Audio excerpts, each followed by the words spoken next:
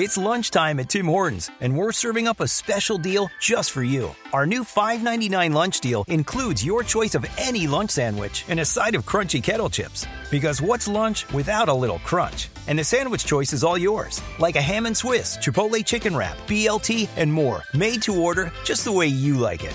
Tim Hortons' new lunch deal. Simple, delicious, and just $5.99. Now that's a good deal. Only at your neighborhood Tim's. U.S. only. Price and participation vary. Terms apply.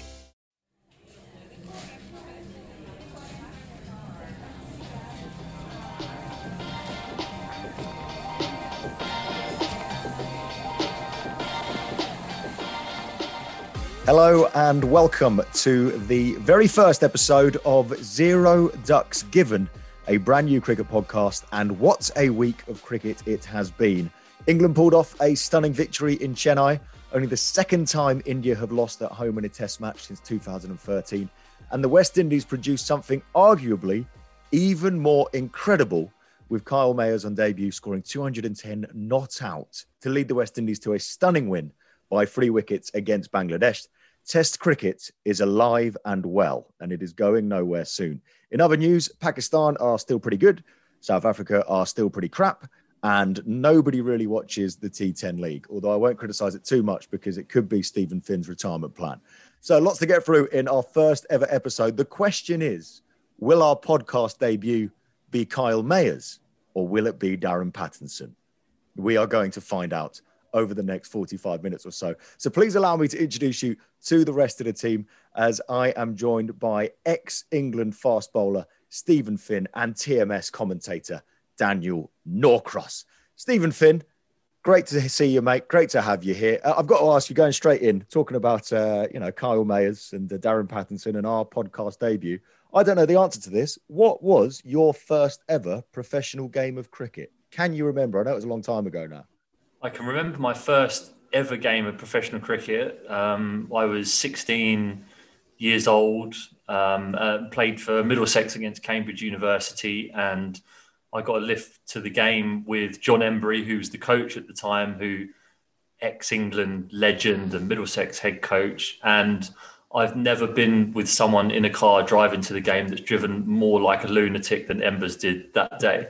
And as my mum waved me off into the sunset without a driving license, I really did think I was taking my life into my own hands by getting a lift with him to the game that day. But it was a 3-day game at Fenners in Cambridge. So whenever I go back there, it always holds a place in my heart as the place where I made my first class debut. And it was sandwiched in between the middle of GCSE exams as well. So, there are a couple of caveats to that, but it was good fun. And to get out there against the university students at 16 with a few guys, Ed Smith, current England national selector, a number of other first team players as well. So, it was good fun. The big question is, how did you do? Did you take any wickets? I was going to say, did you score any runs, but unlikely. Yeah, didn't get a bat. It tends to be the way that it used to go in those games where the first class team bats first and gets about 7,000 and then the university students get knocked over twice for not very many. So, I didn't manage to get a bat in that game, and it's probably a good job too because I was literally a walking wicket when I was 16 years old. I hasn't improved much in the last 15 years to 31 either, but at least I can have a slog and go down swinging if I do. But didn't get a bat, and I think I got 2 wickets in the game, but bowled pretty decent. I was under all those silly restrictions that you are as a young fast bowler in that game. So, it was just fun to be out there with all these grown men when I was really a kid. Of course, I forget about that. You're probably only allowed to bowl like 6 over spells and weird things like that. Ridiculous, isn't it? Daniel Norcross, I've got 2 questions for you. First of all, when Stephen Finn mentioned John Embury there, so I should explain for people listening, we are all on Zoom at the moment, so I can see each other's faces. We are hoping to record in actual person at some point, but at the moment, Zoom will have to do. Daniel, what were you doing with your hands while Stephen Finn mentioned Embury there? Because what were you miming? Well, I was just describing what a huge personality he generally is, in English cricket, and what kind of a massive presence he is in every dressing room, which I'm sure Stephen will agree. Yeah.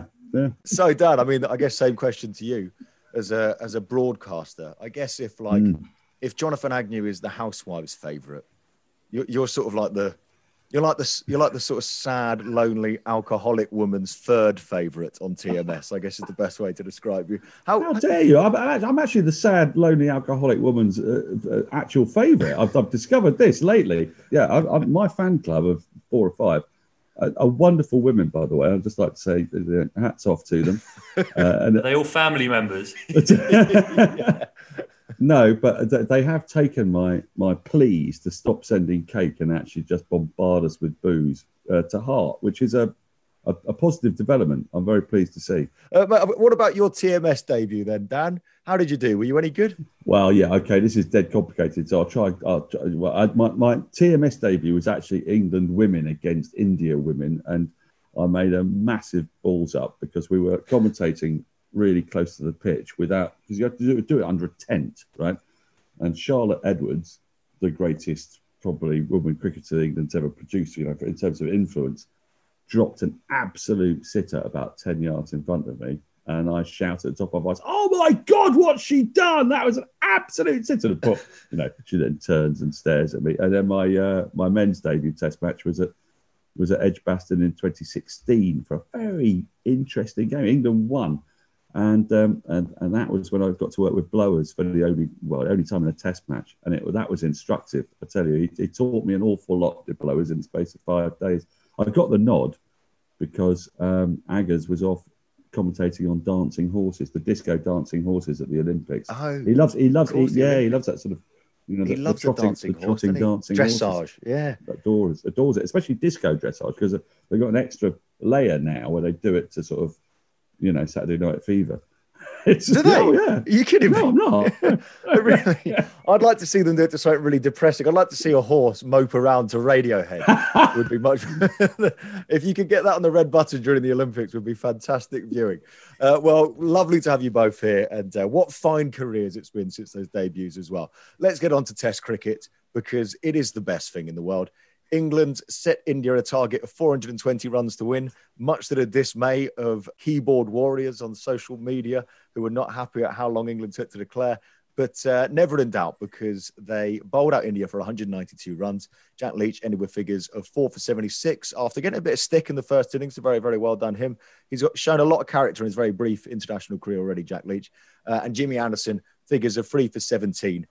But it was that over, which I'm so glad I got out of bed for. It was one of the great overs. If you haven't seen it yet, 2 off pegs, cartwheeling out the ground. In fact, I thought it was fascinating. The off peg, the balls were so identical. The off stump actually landed almost to the centimetre in the exact same spot both times. It was a thing of beauty. Had a very close LBW shout turn down in the over as well.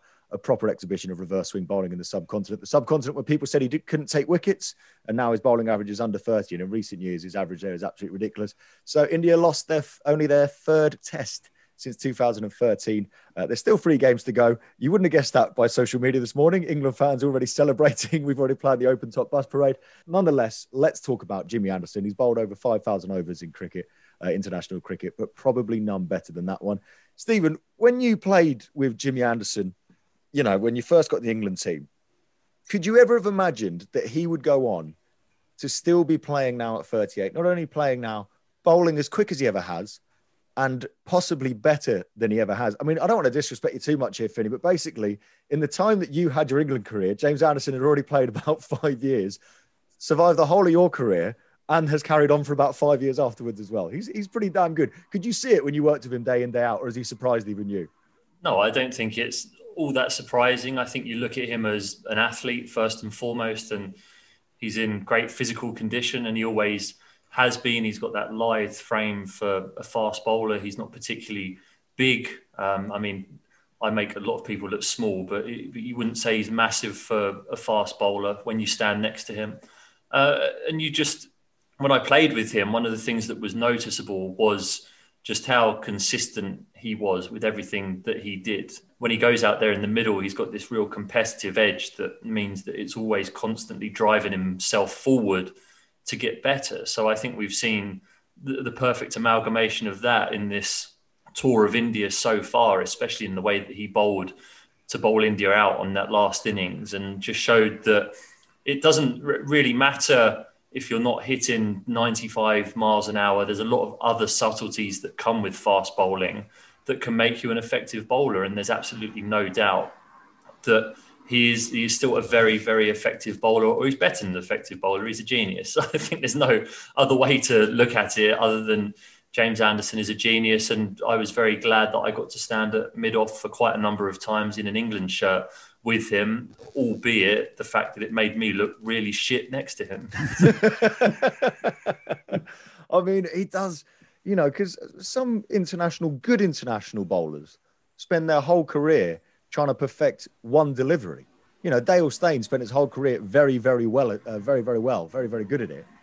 But he bowled a nice, full, fast away swinger, and he built his whole career around it. James Anderson's mastered about 15 different deliveries. He can land them wherever he wants. I think the biggest testament you can pay to that over against Rahane is batting in his favourite home conditions with a batting average of about 45, and you knew what James Anderson was trying to bowl. We all did. He was trying to bowl a full in swinger, and Rahane knew he was going to bowl that, and he trapped him LBW very close the first time and then bowled it, even though he knew what was coming. He couldn't do anything to stop it.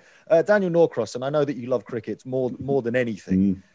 So hands where I can see them in case you get too carried away talking about this. But James Anderson, discuss. Well, wow. I had, it's not normally a pleasure to be involved in the post-match press conference, but today I did, because he was put up after the match today.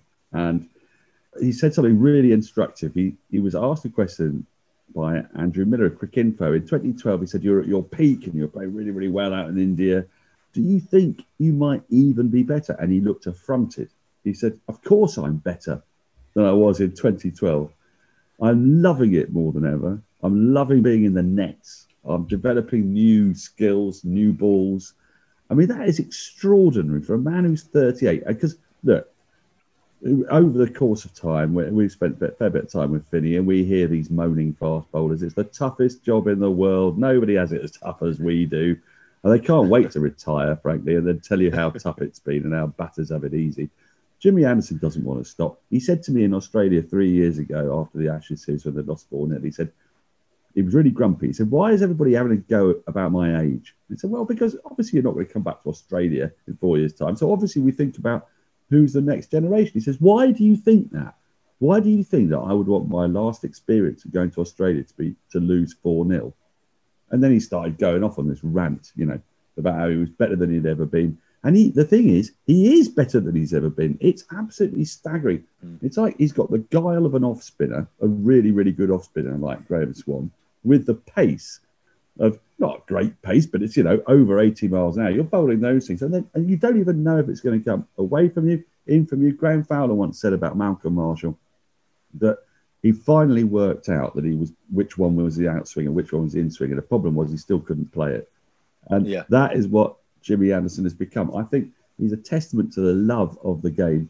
He has no interest in becoming a T20 specialist and making money out of that later in his career. All he wants is test match wickets. I'm starting to think he could get 700. He could get 800. I don't know when he's going to retire. He could be going in like 5 years. This is insane. And we should mention as well that he's had for the first time ever, he had a few injuries last year. And you just thought, you know what? Sadly, I don't think he's going to get to go out on his own terms. Old father time catches out of any man. He's had a few injuries. Is he really going to, force his way back into the team? Jofra Archer was bowling well at that point. So was Sam Curran. So was Mark Wood. You thought, maybe this is the end of Jimmy, but what a player he's been. And then suddenly we're sitting here going, could he take 700 wickets? Could he take just, and the change of the guy that turned up in a red Mohican at the World Cup all those years ago that I remember as a young kid. And he was erratic. He was just trying to bowl far too quickly. Didn't really have much control. You'd never expect him to become the bowler that he has now. I tried to copy that haircut when I was a youngster. He was inspirational to me. So I tried to copy the haircut on an England under-19s World Cup trip in 2008. I saw this legend, Jimmy Anderson, and Kevin Peterson at the time had the skunk in his hair. And I thought, do you know what would be great for a World Cup?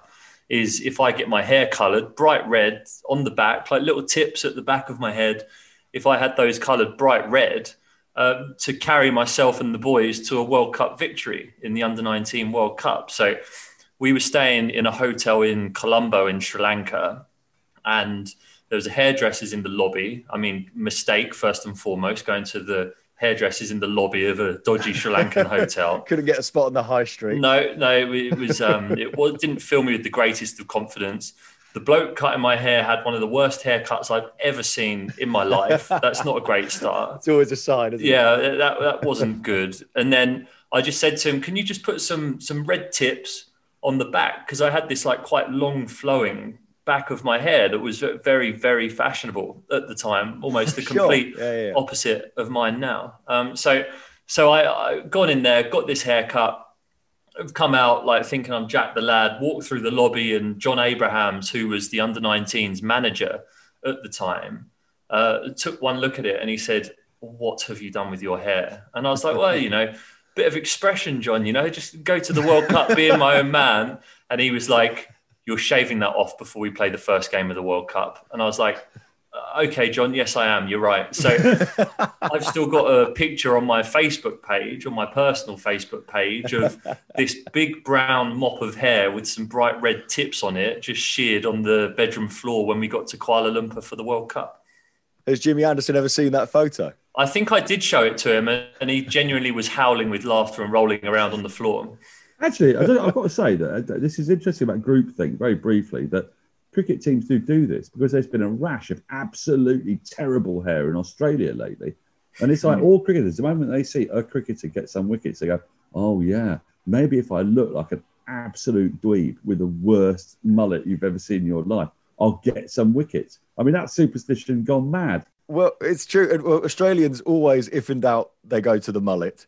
But also, you do see old clips, and after sort of Hughes and Lilly, the moustache. You saw so many shit Australian bowlers with a moustache in the sort of 90s that play like 2 test matches, thinking, well, if I've got the moustache, the bowling will look after itself, surely. I could talk about Jimmy Anderson all day. Sorry, Finney, what do you want to say about it? Talking of superstitions, I think I also remember when we won the championship, Middlesex, in 2016, I said to myself, as we came to the final 6 weeks of the season and we had 6 games or so left, I said, I'm not going to shave until we've won the championship. Ooh. So, I mean, I'm not a very hairy man, I'm not going to grow a nice thick beard like you've got, Toby. It's just going to be a bit wispy. So the one regret that I've got is that when we turned up to the final day of that final game at Lord's and we were in the hunt to win the championship, I looked like someone shaved like big bushy pubes off and just stuck it on my face. And all the photos of us winning the championship that day, all the selfies that I've got on my phone of us celebrating, is me with one of the worst beards in cricketing history. I'll tell you what you look like. You look like a llama with mange. That's what you look like. I was there that day. That's kind, I think. That's kind to me that day.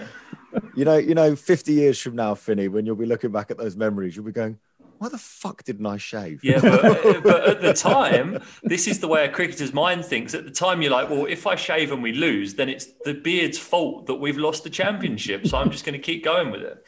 It would have been wonderful for you. I mean, obviously not for you, but for me as a neutral, if you hadn't won the championship that year, you would have had to just kept growing the beard forever until eventually you win the championship. We could talk about Jimmy Anderson all day, and I'm sure that in the coming weeks on Zero Ducks Given, we will talk about him an awful lot. But I felt a bit sorry for Joe Root this morning. Not that sorry, I'll be honest. He's probably pretty happy. But, Jimmy Anderson, as stunning as that over was and as well as he bowled, he took 5 wickets in the game, bowled pretty well, had one particularly good over. Joe Root, on his 100th test match, scored a double 100, took one of the greatest catches, probably the best Joe Root catch I've ever seen, unless anyone can think of any better ones, captained England to one of the most famous wins in its history. And everyone this morning was going, oh, Jimmy Anderson's good, isn't he? I mean, Joe Root was absolutely stunning, wasn't he? Yeah, he was absolutely stunning. But, he made the fatal error of not declaring early and therefore making Shane Warne annoyed because he had to stay up and keep watching the telly. And he also, there were a bunch of broadcasters and they hate it when that happens.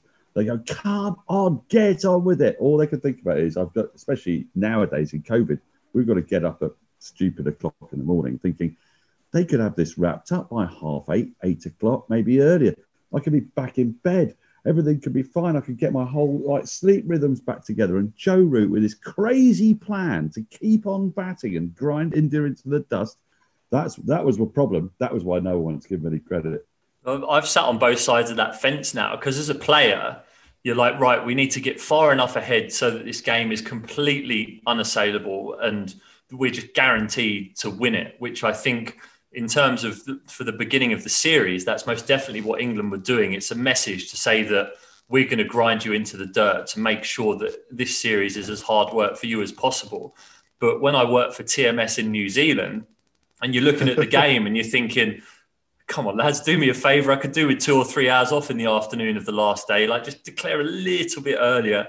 That'd be great. And I could go and get a late tea time on the golf course that afternoon. So, yeah, I can most definitely see both sides of the argument on that one. I have to admit that I did think there was a lot of ex-cricketers on social media who won't be named, who were very, very, I thought, vocal about the declaration. However, if you go through their track record, declared in pretty much exactly the same way that Joe Root did. So, yeah, it was interesting watching social media. You're so right. The media hat is very different to the playing captaincy hat. But Joe Root was absolutely superb and deserves a lot of credit for his ridiculous record now as a captain. Equaled the most wins as a captain. Their away record under Joe Root is fantastic. He's scoring runs again as captain as well. He has just been absolutely superb. So very, very well done. What a 100th test. Not bad. There's a man who knows he'll probably play 100 more. Absolutely no idea.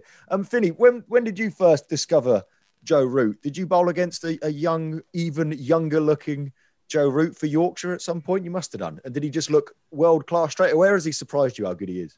No, he's most definitely not surprised me. I think I didn't play against him until after he had played for England, but I was on that tour where he made his debut in 2012. And he was always this cheeky chappy. He goes around snipping the end off people's socks. So you pull your sock up at the end of a day's play and it ends up round your knees. And he was doing it to pretty senior players in the dressing room but at the beginning of his test career. So you knew he had something about him to come into that environment with the characters that we had in that dressing room at the time and to be able to behave like that. But there's very vividly one thing in training that I remember of him that I thought, because I didn't really know much about him before he got the call up for England. And I was bowling a spell at him. I can't remember the stadium, but I was on the way back from a quad tear.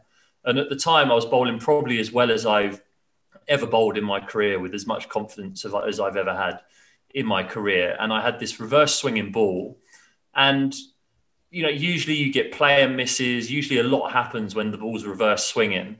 And I just remember him so intently watching what I was doing with the ball. And by that, I mean, not just out of my hand, but back then I'd be able to flip the ball in my hand as I was coming up into my load up. And he was able to watch that and pick which way the ball was going to swing before it had left my hand. So he made it look unbelievably easy. And that's like the first time I think that I really noticed how much of a ridiculously special talent he was. I think everyone knew that he was a special talent, but just bowling at him in that instance, and not that I'm a genius bowler or reverse swing bowler, or far from it, but it was just one of those instances where I just thought, walking back to my mind, like, Christ, this bloke could be really, really, really good. And lo and behold, he's gone and played 100 test matches, averaging almost 50.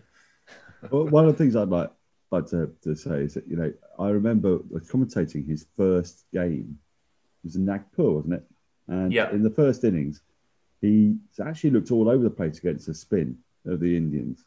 And then the second innings, he changed his method. And it's that speed of thought, it's that adaptability that's extraordinary. And now you see him, he's got incredible clarity of mind. He's hit 3 consecutive scores of over 180. Only one man's ever done that, you know, in 3 consecutive test matches, Kumar Sangakkara. He looks in total mastery of what he does. I mean, in this test, the one we've just had, he put the sweep away to start with. He didn't do the thing that he'd been doing in Sri Lanka. We go, what's he doing here? But he was biding his time, and then he got it out. And when he got it out, it was destructive. It's just incredible. It's like he's in complete control of what he does. And when you think about how much time we spend going on about, you know, there aren't any spinners in England, we don't have turning tracks. He's somehow one of the best players of spin in the world, and one of the best players spin the world's ever seen. He averages 68 against it, and it's just getting better and better. It's a wonderful thing to watch. Yeah, it really is. And, it's so nice seeing back scoring runs. And there was some talk the last few years, doesn't convert 50s to 100s. Well, now he converts 50s to 200s, which isn't a bad problem to have. One man that I will single out for some commiserations is you got a feel for young Dan Lawrence. I mean, only his third test match, and you get a duck, and you get a really good ball from Bumrah as well. But when you get a 4-ball duck, was it, in a score of nearly 600? I mean, that's got to hurt a few test matches in. Finney, I've got to ask you this. So, not saying that this is Dan Lawrence, it's the worst game of cricket I've ever seen, because, it's happened to much better players than him. But what is your worst game, or at least your worst experience on a cricket pitch, Finney? That's a good question. There's been a couple over the course of the last 15 or 16 years. But I've been pretty fortunate that the worst game of cricket that I've had was a very, very quick death, which I think can be a blessing in disguise sometimes, because you're in there, or you're out there, sorry, it happens. And then before you know it, you're in the dressing room with your tail between your legs. So our second game of the World Cup in 2015, we played against New Zealand. And this is when I think it was just so apparent that we were so far behind the curve of the way that one-day cricket was going at the time. And I think we got bowled out for just over 100. We sort of plodded our way towards 100, prodded at Tim Southey, who took 7 wickets, I think, in that game, bowling outswing, which just doesn't happen in an ODI. And then New Zealand came out, and we were like, oh, well, they might knock it around, try and get it off 20 overs, not do anything too cowboy. And Brendan McCullum came down, and the first thing that I remember is just Brendan McCullum's studs were almost in my forehead by the time I let the ball go. He was just sprinting down the wicket, and I think he hit me for 48 in 2 overs. And it was just 12 deliveries where you're walking back to your mark and everything's a blur. And you walk off the pitch and you're sat there and you just think, what on earth has just happened there?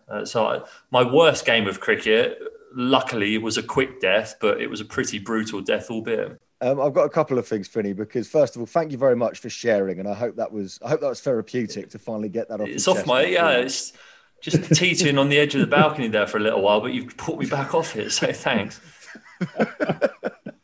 Feel free to use this podcast over the coming weeks and months as a sort of therapy session. This is a safe space. But I hate to be that guy, Finney. Here we go. I've actually got the scorecard in front of me. 2 overs, 0 for 48. It's actually 2 overs, 0 for 49. You're doing yourself a bit of service there. But also, there's another bit that you did neglect to mention as well. Again, look, this is good for you. I know this hurts, but trust me, you need this. This is good for you. You also batted in that game. Plodded around in a nice one-day international for an 8-ball duck as well. Yeah, I just thought I could rebuild the innings and then explode towards the end. If I gave myself a chance and got my eye in, that I thought that I might be able to drag us up near somewhere near par. But as it turns out, par was 1,000 if I was bowling. Well, thank you very much for sharing. And we may revisit that game several times in the future. Dan? It's funny you should mention par was near 1,000, because when looking at the very most unfortunate and worst games of all time, and that's partly what I'm here for, to give you the aged consciousness that Toby and Steve perhaps can't be bothered with. In 1938, I want to take you back in time. 1938. Yeah, sorry, I should point out the podcast is new. We haven't got a budget for sound effects yet, so Dan will be providing them where necessary. At the Oval, England won the toss and they opened the batting in a timeless test match because it was the last game of the series. They scored 903 for 7 declared. They took 335.2 overs over it. 335.2. That in modern day parlance is after tea on day 4. They batted, right? So I can see Finney's face now going, oh, you have to be fucking joking me. How many times I put my boots on? Len Hutton got 364, Maurice Leyland 187. We know the stats, all of us. But you're in the England dressing room and you're Eddie Painter. 335 overs, yeah? Well, he was out for a duck after 4 balls. But Dennis Compton, the mighty Dennis Compton, got 1 of 14 balls. Neither of them bowled. They did sod all in the game. The Australians only batted for 85 overs in the whole match. there were a lot of people who had a terrible, terrible game on that day. Or I say that day, on those, well, how many days? 5 days. No, I mean, Dan Lawrence, if you're listening, I hope that provides some sort. The thing I never get about those old scorecards, I love like poring over old, fascinating, timeless test scorecards. The thing I don't get about that, right, is I get that you have all the time in the world, so there's no need to take any risks with your shots. But even if you just blocked, nobody bats 335 overs anymore. What was the bowling like? What? Well, how is that possible? Well, do you know what? In those days, they just got on with it. You know, they didn't bother with drinks, breaks. They weren't. But you know what they would do was getting so completely knackered they had to bowl off like 4 paces. If you look at the old, I've got a colleague called Henry Moran who has a theory that all old cricket is rubbish. Now, I'd like to point out that's not my theory, but all old cricket is rubbish. And then I say you've got to be joking. Harold Larwood was as fast as the wind. Typhoon Tyson was called it for a reason. And then he goes and finds you some actual footage, and there's a bit of medium pace dob going on out there. It's too early to get into this topic. We're going to alienate a lot of listeners early doors, but I'm throwing it out there. And Finney, I'd love to know what you think about this.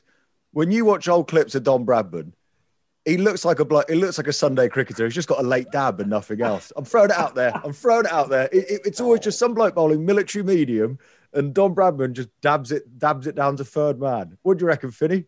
Yeah, he looks like a walking wicket, doesn't he?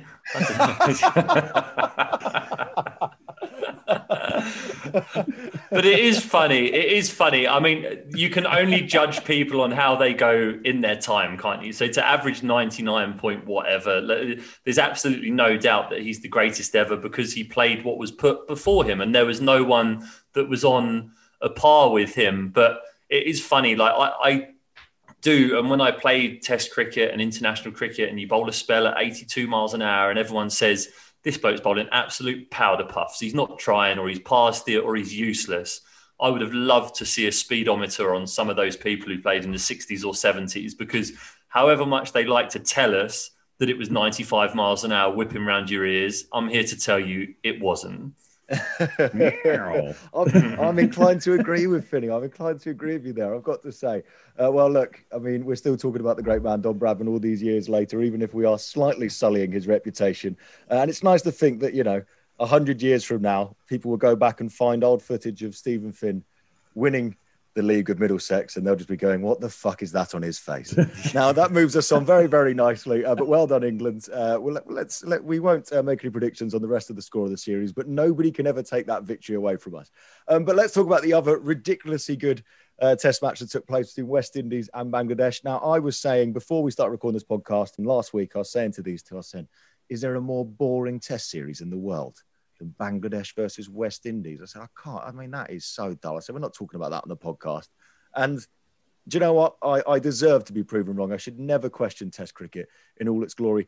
Kyle Mayers, the greatest Test debut of all time. I'm throwing it out there. It is the greatest debut of all time. I don't care what anybody says. Greatest Test debut I've ever seen. This is the bloke who took 2 years out of cricket in 2018. He's only just come back. His first class average is about 28 or something. This innings had no previous form whatsoever. This is like when a 1,000 to 1 shot is suddenly leading the Grand National in the final straight. There's absolutely no reason he should have been able to do this.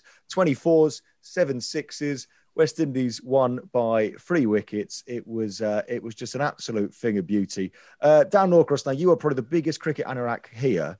Had you ever heard of this bloke before? No. So if you've tuned into Zero Ducks Given for cutting edge analysis, we've never heard of him. No, we hadn't, and for quite a good reason, because he was a bowling all-rounder. He was a bowling all-rounder who hadn't really, he hadn't sort of pulled up trees in West Indies domestic cricket, and he'd averaged about 23, 24 with a bat. It's the most fantastic story, potentially, in Test cricket. It's the most unusual double 100 since Jason Gillespie, and we've heard so much about Jason Gillespie's double 100 from Jason Gillespie ever since. I think we're going to hear a similar amount about this. The highest score on debut is, as every listener to this podcast knows, is R.E. Foster's 287 at Sydney in 1903. An incredible innings when England won by 5 wickets in a stonking match. Dan was commentating at the time. Yes. But this is of an order of magnitude totally different, because I've been to Chittagong. and I've seen what that pitch is like and what Mahdi Hassan can do. I know Shakib Al Hassan was injured, but Bangladesh are a decent side, and at home they're a very good side. They've caused Australia problems there. Won a game against Australia on their own patch. They beat England at Dhaka 4 years ago. That is an astounding point, and it's a bit of a one-off. I remember playing club cricket for years with a guy called Jonathan Wall, and he was rubbish. I mean, he never got over 15. What, a bloke called Wall didn't have a forward defensive? Oh, no. The one thing he didn't have was a forward defensive. And for years and years we picked him because he would turn up. He was like absolutely classic. We could rely on him to be there. I don't reckon I ever saw him get over 20. One day, he smashed 87 out of nowhere off 50 balls to win a game at Oxshott Village. Up yours, Oxshott Village. Oh yeah, yeah. Oh mate, they're my biggest rivals. Yeah, well mate. they should be because we know what they're like. Was he hitting the sixes onto the tennis court? Was that there back then? He did hit one onto the tennis court. I hit 4 fours in 4 balls in that game, but that's another matter. But I was overshadowed by Jonathan Wall, who was absolutely fantastic. And my wife turned to me because she was watching it, and she knew Jonathan. She said, I don't understand. How can he do that? I said, don't worry, he'll get 3 next week. Scratching around. She's going, is he single? Yeah. But I tell you, I picked the wrong cricketer here. Kyle Mayers. I mean, I don't know what Vinny thinks about this. Once you've hit 210 not out on debut, is that a brilliant thing, or is it an absolute disaster for the rest of your life? I mean, how will he ever be able to concentrate? Because he's just pulled off one of the most amazing feats of Test cricketing history. And nothing's ever going to compare with that. It's over, isn't it? I mean, he's put a bit of pressure on himself for the rest of his career, really, Finney. Every time they need 400 in the last day, they go, don't worry, Kyle will get it. He's going, no, I've never done that before, by the way. That's not a thing. What do you reckon, Finney? Should he retire? Oh, you'd be tempted, wouldn't you? I mean, it must be hard. And I mean, I had very good early days in my career and haven't quite lived up to those in the last couple. And you do look back at it and you think, shit, really, was my best day of my career that long ago? Or is that going to be the best day in my career? And yeah, if you get 210 not out chasing to win a world record or to chase a world record, then yeah, you've got to question whether it's ever going to get better for you, which must be a horrible place to be. Well, I mean, I don't mean to mock Michael Vaughan because I've actually got a lot of time for Michael Vaughan. But I did notice as well, we're not the only ones who had no idea who he was, because he tweeted after the Mayers innings saying, "Remember the name Kyle Mayers," which is only something you say about sportsmen when they do something well when they're like 17, 18, right? But he's 28 and his first class average is pretty ropey. So when Michael Vaughan went, "Remember the name Kyle Mayers," I went, well, I'll remember the innings, but I'm not expecting him to carry this on for another 10 years. But you remember the name because it was dead handy in pub quizzes. That's the thing. That's true. And who knows? Maybe his career will kick on from here and he'll become a massive presence in world cricket. It would be amazing. I mean, there's a great story attached to him because, as I say, he started as a bowling all-rounder. And he was for most of his career. And then he got injured. And so he started to concentrate more on batting. And, of course, with the West Indies having a lot of people dropping out of that Test touring party, he got the nod. They put him in. And they're sort of fulfilling a tour here more than anything else. And yet they've pulled off one of the most exciting Test victories. There's been some incredible Test cricket in the last few weeks that we've been seeing. I mean, we've seen India in Australia. And that was the most amazing Test series victory of all time, it seemed, in a way, in a series, given the number of players that they had out and Washington's Sundar coming from nowhere to do extraordinary things. And then we've had England, of course, against India. And we've had the Pakistan-South Africa series where all sorts of shenanigans have been going on there. I mean, Test cricket is alive. Its beating heart is throbbing so heavily. I'm slightly worried it's going to explode and that'll be the end of it. Now, I've almost got a serious cricket question off the back of that, because I should point out as well, just to make that run chase even more remarkable from Mayers, they did it with 1.5 overs left on the day. It was a proper chase, proper chase. And we've seen Pereira for Sri Lanka in the last few years, one of the greatest ever fourth innings. We've seen Ben Stokes at Headingley. We've now seen this. We saw Pant against Australia just a few weeks ago. Has one-day international cricket and 2020 cricket and the way that these guys can bat nowadays revolutionised the chase in Test cricket? Stephen Finn, that was actually quite a good question. I surprised myself with that one. Definitely. I think without the introduction of T20 cricket, particularly, and the development of people's skills and their ability to hit all round the ground, I think without that, we wouldn't see what we've seen in the last couple of years in terms of people's ability to be able to score quickly and score in strange ways on the last day of a test match. And I think that that's one of the reasons why we talk about past records and we talk about, it'll be the highest run chase ever in test history. But those records are really there to be broken now. And I think that it comes to when you're talking about the declaration earlier, things like that will be in the back of people's minds, that we've seen a lot of special performances from people on the last innings or on the last day of a game over the last few years. And that's something that you do have to account for a little bit when looking at the history books in scenarios like this. So there's absolutely no doubt that T20 cricket has, I think, made the game in those circumstances more entertaining. Some people will argue that T20 cricket has affected the fundamentals of test match batting, but we've seen England have a big shift back towards traditional test match batting, and that is really reaping its rewards now with the way that they've posted big first innings runs over the last few weeks in the subcontinent. But yeah, T20 cricket, I think, makes that back end of the game a completely different proposition now to it ever has been over the course of the history of cricket, I think. I agree. And I think when 2020 at first did affect the English batting in test matches, we were wafting outside off stump and playing stupid shots. But I think the modern day cricketer now is the pennies dropped that you basically need to be three different players. You need to be a 20-20, a 50 over and a test match player. And if they can suddenly use the skills they've learned in the shorter format in test match, I think, they thought limited overs cricket would be the death of test cricket, but I think it's made it more exciting than ever. Dan Norcross, you're very patiently holding your hand in the sky. Well, because I think Philly's made an absolutely brilliant point. I think basically test cricket, the new template is play like an old-style test cricketer for a few days, play like a 50-over cricketer for a day and a bit, and play like a T20 cricketer for the last 3 hours. I mean, essentially, a test match is now all three formats of the game in 1 5-day period. It's like a Neapolitan ice cream. It's beautiful. It's wonderful. I do love a Neapolitan ice cream, you're right. Yeah. Well, do you know what? Save it for next week, Dan. Save it for next week. Guys, I've thoroughly enjoyed that. I don't think it was a Kyle Mayers debut, but I don't think it was Darren Pattinson or Kerrigan either. Maybe I'm pretty happy. I think Alistair Cook, maybe, a cheeky little second innings 100. Is that bold? That's a bit. That is a bit bold. So going on to break every record in the history of podcasts then. Yeah, hang on. Yeah. And we'll all be knighted at this rate. I will say one thing that is not, which I'm not a fan of, is that limited overs cricket, Craig Brathwaite batting for the West Indies in that test match with sunglasses on. He looked like Eric Cartman in that episode of South Park where he says, "You will respect my authority." He looked ridiculous. That is one thing that I don't like seeing. I don't like seeing baseball caps. I don't like seeing sunglasses. Next thing I know, in test matches, somebody's going to bowl the cap backwards, and I'm gonna stop watching cricket forever. Get you, Grandad. I know. This should be you saying this. This should be you saying this, shouldn't it? Right, chaps. I thoroughly enjoyed myself. Now, I should point out that we'll be back next week. We keep an eye out on social media because we're going to try and record it straight after the England-India second test. So keep an eye out for that. But very much looking forward to that. And you can follow us. This is exciting, guys. Here we go.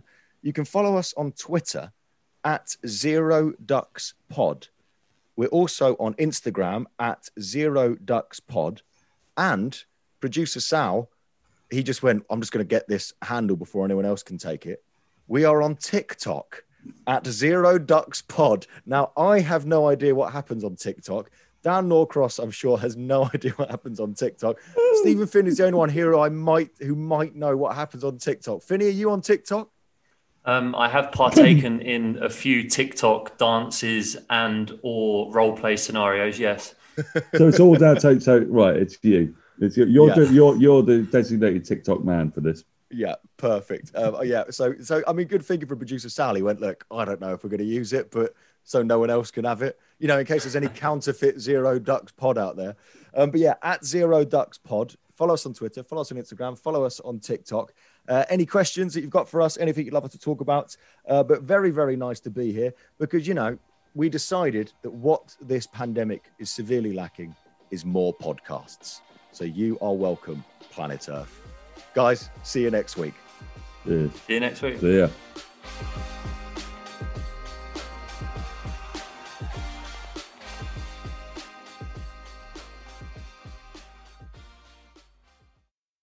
Sports Social Podcast Network.